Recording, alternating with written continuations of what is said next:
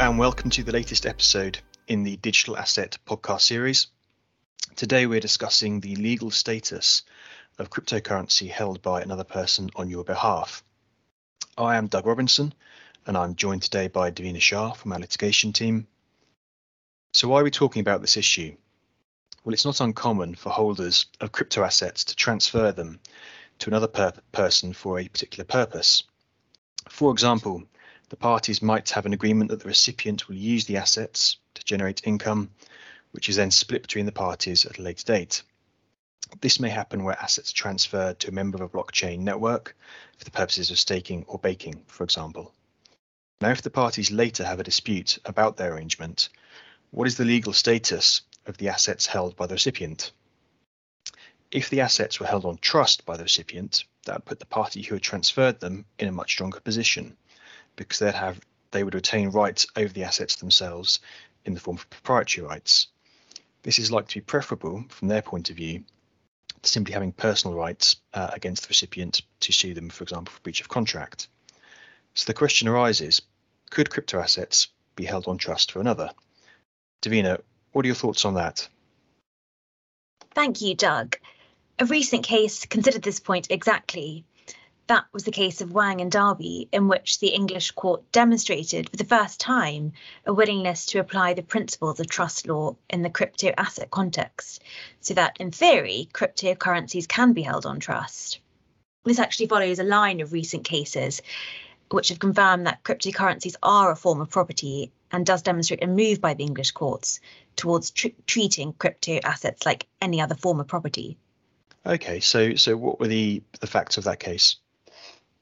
Well, Mr. Wang was a crypto asset trader based in Australia, and Mr. Darby held himself out as an experienced crypto asset trader offering baking services from the UK.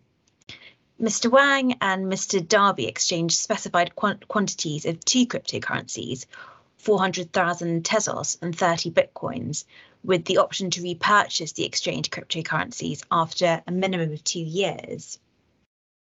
Under the agreement, Mr. Darby was to bake with the Tezos to generate a profit, which he would then share with Mr. Wang. Meanwhile, Mr. Yang was free to use and trade the Bitcoin as he pleased. Mr. Darby then later communicated to Mr. Wang that he would be shutting down the baking services and would begin to trade the Tezos. This is because the value of Tezos had begun to rise, and Mr. Darby was keen to trade the Tezos in order to generate higher returns. So, against the terms of the agreement, Mr. Darby ceased to hold the Tezos in the specified wallet and, it's presumed, began to trade with them. Okay, so what happened next then in terms of Mr. Wang's reaction?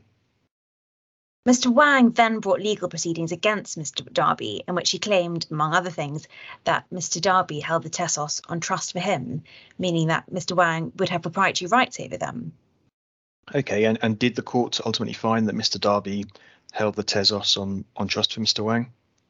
Well, importantly, the court accepted that legally the Tezos were capable of being held on trust for Mr. Wang, meaning that it should be possible for crypto assets to be held on trust.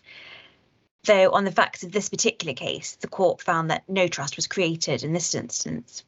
That was because under the agreement, Mr. Wang was required to retransfer the Bitcoin to Mr. Darby. And the court referred to this kind of reciprocal nature of the transaction as the fundamental bar to any form of trust arising. It was that economic reciprocity which was inconsistent with the parties having any objective intention to create a trust. Right, and was Mr. Wang left without any protection then? Well, whilst the court did not find any trust to exist here, Mr. Wang did have other claims against Mr. Darby, albeit not based on a trust existing. As a result, the court continued an existing worldwide freezing order that was in place against Mr. Darby. And that was because the court found that there was a real risk that Mr. Darby would dissipate his assets, which would make any enforcement of judgment in Mr. Wang's favour more difficult. And in reaching that part of its decision, the court was alive to Mr. Darby's experience as a cryptocurrency trader, as well as his incomplete disclosure of his assets. And that suggested that his behaviour was arguably dishonourable or commercially colourable. And it was clear that, to quote, Mr. Darby took advantage of the rising value of the Tezos. Okay, so if the facts of that particular case did not lead to a trust being established, if we turn it around, if you were the holder of crypto assets and you wanted to transfer your assets to somebody else, but on the basis that they would hold them on trust for you, what kind of steps would you need to think about taking?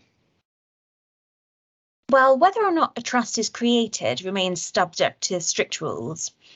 As such, parties seeking to create one should ensure that they have a clear written agreement in place which provides a high level of certainty and clarity about the terms of the transaction.